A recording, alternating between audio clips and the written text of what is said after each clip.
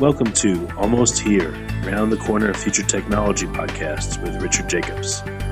Future technologies poised to transform our lives for better or worse are the focus of this podcast.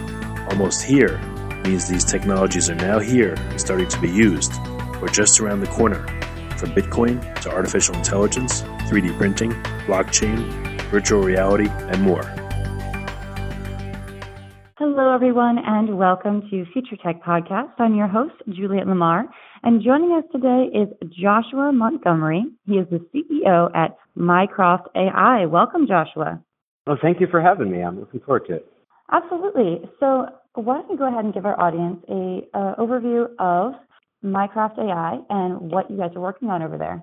Yeah, Mycroft AI is the open source alternative to Alexa or Siri. Our community and our company are building a voice assistant that's completely open and accessible to anyone, from a student doing a STEM project at a high school to a Fortune 10 company that's building a new technology or a new vehicle. Wow. So I guess what drove you to start this? We have Siri, we have Google Voice, Alexa, all that. What really sets you apart, and what were some of the things that you're hoping to fix with your product? Yeah, so, we were doing this before Google and Amazon made it cool. So our project started in 2015 with a Kickstarter that successfully raised just over $100,000 and allowed us to start building a voice assistant for everyone. And then shortly after that, Amazon did the Super Bowl ad for Echo, and then a few months later, Google announced the Google Assistant project. And so we've been here since the beginning. And what drove us to do this was, at the time, we wanted to build Jarvis from Iron Man in our makerspace. And we went out and we went out to see what technology was available that would allow us to do that. And of course, Siri is locked up behind the Apple's intellectual property wall, and nothing else was really available. So we set out to build something ourselves. That's fantastic. And I love that it's open source. Is that unusual for AI and for these assistants? Yeah, open source is something that's not as common in the artificial intelligence space because data, the underlying structures that are needed to create artificial intelligence software is very seldom shared. So although there are a lot of open source AI platforms and frameworks to allow you to use machine learning to solve problems, there are very few open source projects that have large quantities of data that they make available to train an AI. And so we're a little different from that regard, but we're definitely headed in the same direction as Amazon and Google. Our company, our community, is building an artificial intelligence that runs anywhere and interacts exactly like a person. Our goal is that when you speak to Mycroft, you'll have trouble determining whether you're talking to a human or to a machine. Well, that's both very exciting and I think also a little bit scary for some people, I think, when they hear about it, because when you can't tell if it's a person or a machine, for some reason that freaks people out. Why do you think that is? I think that there are a number of reasons why that type of technology creates some fear. Certainly, there's a transparency issue. A couple months ago, Google did the Google Duplex demo at I/O, where they demonstrated, they demonstrated the ability to basically trick the person on the phone. And I think in that scenario, it was negative because the person had been called, and so it was the AI calling them. And then I think that there's an element of time parity there, that the person on the phone is a person and their time has value. And on the other side is a computer system that's effectively free. And so there's a little bit of an imbalance there in terms of the amount of resources being invested in the conversation. And I think for a lot of people that it comes across as creepy, but it's alarming in general that, you would be, get a phone call from somebody on the phone and find out only after a 5-minute conversation that it was actually a computer and not an actual person. Go ahead. It's very similar to the spam problem. The reason spam is so annoying is because it's so cheap for somebody to send those messages out, and they waste your time just even filtering them and deleting them. I think there's dangers of some of these technologies being misused in the same way for customer interactions on the phone.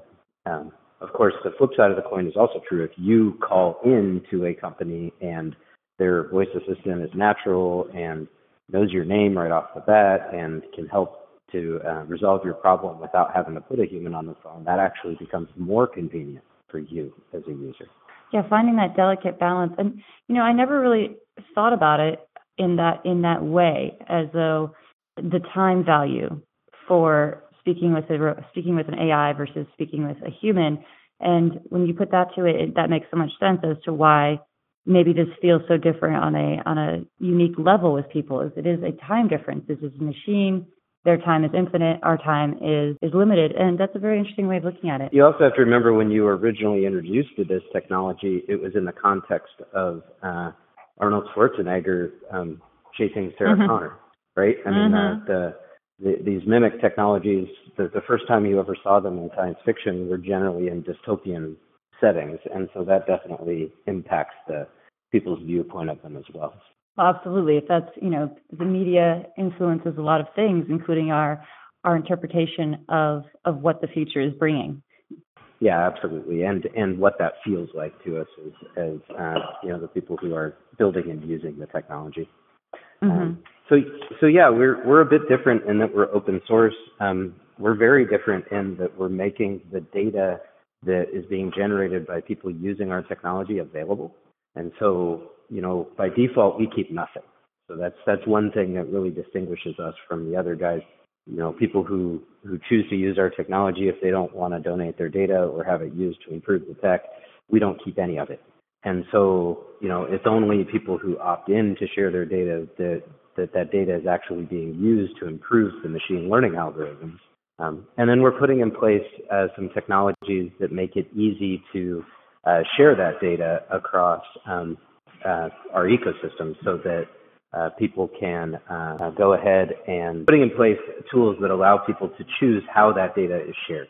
And so we've been given a lot of thought to a blockchain backend, actually, that would allow people to cryptographically secure their data in a way that would make it available for people that they choose to share that data with and allow them to generate some revenue. One of the things that makes our technology a little different from the other guys is that we don't keep any data by default, right?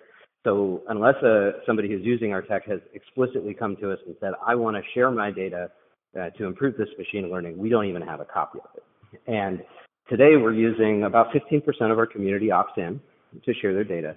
And today we're using that to improve speech recognition. We're using that to improve wake word spotting. We're using that to improve natural language understanding. But we have some ideas for empowering people to take control of that data and use it in other ways. And the way that we're planning to do this is by deploying something that we call the microsystem, which is a blockchain technology that allows people to cryptographically secure their data and only share it with folks who they either choose to donate it to or folks who choose to buy it. And so in this scenario, when you have an utterance, when you speak into the technology, it's cryptographically locked with a key that only you own. And, you can choose to have that data instantly deleted and it goes nowhere, or you can choose to share it with somebody who's doing innovative research. The first company we're working with to make this a reality is a company called Really AI. They do research with Alzheimer's, and what they're looking to do is use big data sets to spot the types of behaviors that indicate an early onset of dementia, of Alzheimer's. And so users can choose to basically provide their key to Really AI so that Really can access that data to use it to improve their technology. In that case, that's something people might not want to be paid for. For other people, they could choose to say, allow Nielsen, the ratings company, to access their data, have it anonymized, so that Nielsen would be able to see, what kind of queries are running through the voice interface or what kind of media is popular. And in that case, they might get paid for it. And so the blockchain technology is being used basically as a tracking mechanism and a security mechanism to allow people to take control of their data and choose who has access to it, which is kind of something that's new and novel in the world outside of the voice technology. Yeah, that's an excellent use of the blockchain technology, and like you said, very new, a new concept. Yeah, we have all these devices out there, and we looked at them, and they've all got FPGAs on them. Very very capable processors that move microprocessing down onto silicon instead of being in software. And we thought about it and thought, we could build something here that was really unique and turned over control of data to the people who are generating it. Because right now, especially in machine learning, there's this dichotomy. Silicon Valley has convinced everybody that if you only would give them access to all of your data about everything you do all day long, they will give you customized software that really fits your needs. And so, what they're saying is in order to get the benefits of machine learning, you have to give up all privacy and they need to own all of your digital life. And what our solution or what the microsystem does is it really highlights that's a false statement, that we really can provide the types of technologies and experiences that machine learning makes possible while still allowing people to keep their data private and anonymous. And that's something that I think people are looking for, is that customized, highly specialized experience, on their mobile devices and in our case, in their voice assistant, without having to, tell one of the big tech companies every single thing about themselves, all the way down to, what color links they like to click. Mm-hmm. No, absolutely. Tell us a little bit about, how people would use this AI. So, is it going to be on our desktop? Is it going to be like a little Google Home or a Siri or Alexa, and have a little physical port? Tell us a little bit about that. Sure. So the vision for us is an AI that runs anywhere and interacts like a person. And so the idea is that it runs on any touch point that a company wants to interface with their customers, or that an individual wants to use it for. So we started with a smart speaker. We did our Kickstarter in 2015. We shipped it, the final shipments just last year. And that really allowed us to create the seeds of a community. We shipped about 2,500 of those devices. And we've been working really hard with that community to build a user experience that's on par with what you're seeing coming out of Google and Amazon. Our goal this year is to reach an experience that when reviewers review our smart speaker technology, they'll say something like, although it doesn't have all the bells and whistles that Amazon or Google are able to provide, Mycroft provides a solid voice assistant experience for people who care about privacy and user agents. That's kind of the review we're aiming for and the customer experience we're building right now. But it runs on places other than the smart speaker as well. Our community has ported it to Android. There's a lot of people running it on the desktop at this point. But the people that we've chosen to focus on have been software developers, early adopters, Linux enthusiasts, who instead of creating support tickets that we have to address, actually come in and help us to solve the problem. In February of next year, that changes. In February, we go into production, and at that point, we're going to be looking for anybody to adopt the smart speaker, and for companies that want to deploy it in new and novel ways. Last year, we accepted an investment from Jaguar Land Rover. We did an integration in the F-Type sports car. And so, the applications can be anything from, basically being Knight Rider, right? Like being David Hasselhoff cruising across the desert, talking to your car, to a smart speaker, to voice-enabling mobile apps, or creating an alternative to Google Assistant on Android, to the desktop. And in our case, what we really are looking to do is integrate those experiences into one. And so when you get up in the morning, you might speak to the smart speaker that sits by your bedside table and ask it about the weather, walk into your kitchen and have that same experience. On your walk to work, you might talk to that same voice assistant on your mobile device. When you sit down at work, it might be embedded in your desktop. And at every point, it's the same voice assistant that you work with all day long as part of your regular workflow. And what distinguishes us from big tech is that we're looking to give control of that voice assistant to you, right? When you use technologies from Amazon or technologies from Google, those technologies represent that company. They don't represent you.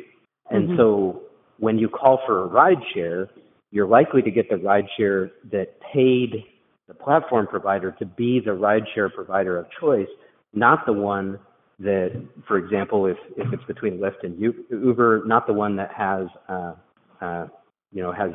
demonstrated responsibility and has a culture that's inclusive, right? So, for instance, I don't use Uber, but if I used a Google Assistant, maybe Uber pays Google, and I always get an Uber when I ask for a ride share.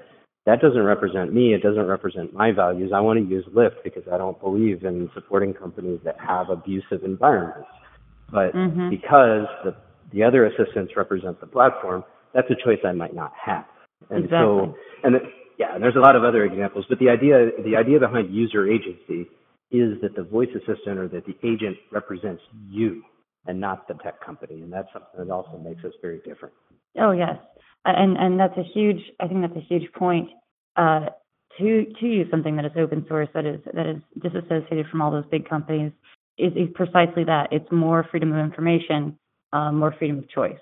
Yeah. And then freedom to customize it, right? So, we have our Wake Word spotter was originally trained for Hey Mycroft. We've recently added a new Wake Word, Christopher, based on community input, named after Christopher Murdoch, Alan Turing's childhood friend. And people are training it for other Wake Words as well, both male and female. We've released the software that's necessary to create new voices.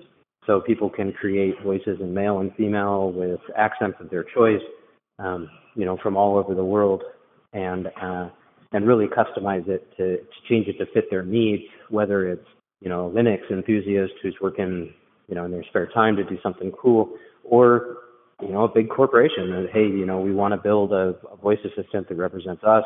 In Jaguar Land Rover's case, the feedback we got is they want it to be sassy, sarcastic, and British, right? And so it allows companies to build voice assistants to represent their brand, and then eventually deploy those technologies everywhere they touch the customer. So in Jaguar's case, that could be the call center, where when you call in, 90% of the questions are handled by an intelligent voice assistant, and it's only the hard questions that go to a human, to the sales floor, to in vehicle, to even an app where, you start your car remotely by voice, by speaking to your voice assistant through an app, and to have that same user experience across all those touch points and that same brand, with your voice assistant or your voice technology really representing your brand and helping your customers to better use your products. Where is the best place if people are very interested, they want to invest, or they want to look at your code and maybe contribute, or they're just interested in maybe getting started with your product? What is the best place for people to connect with you? Sure. People can connect with us at mycroft.ai. That's mycroft.ai. And we've got a very active community for community forums, also a discussion, a chat application. There's always tons of folks in. We're currently raising money. One of the things about being community-oriented is it allows us to do things a little differently from the traditional venture-backed companies. So although we have received quite a bit of venture funding over the past several years, we recently opened up what's called a Title III offering that allows unaccredited investors, so it's kind of like it's called an OPO, an online public offering, to invest in the company. And the goal there was to allow our community members and the people contributing to the technology to actually become owners of the company. So that's currently ongoing, and you can find a link to that on our website. And then we're giving some very serious thought to how blockchain plays into the future of our technology.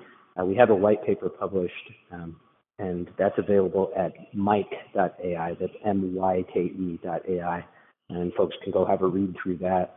And so, yeah, we've got a lot of activity, and we'd love to have people who who want to invest, people who want to donate data. Simply using the technology and opting in is a great way to support us. And then, of course, software developers and companies that are looking for voice technology and for whatever reason don't want to send all of their customer interactions to Silicon Valley. That's fantastic. Well, Joshua, thank you so much for coming on the show today and really giving us a wonderful insight into your product and really, your drive behind creating it and what the future can hold. Well, thank you so much for having me. I'm really looking forward to serving some of your listeners. I think that they will definitely be interested. Thank you, Joshua. That was Joshua Montgomery. He is the CEO at Mycroft AI. You can check them out, like he said, at mycroft.ai, mycroft.ai. Thank you all so much for joining us. This has been Juliet Lamar with Future Tech Podcast. You have been listening to Almost Here, Around the Corner Future Technology Podcast with Richard Jacobs. Subscribe to this podcast, post a review to discover more future technologies that are poised to transform our lives for better or worse, such as Bitcoin, artificial intelligence, 3D printing, blockchain, virtual reality, and more.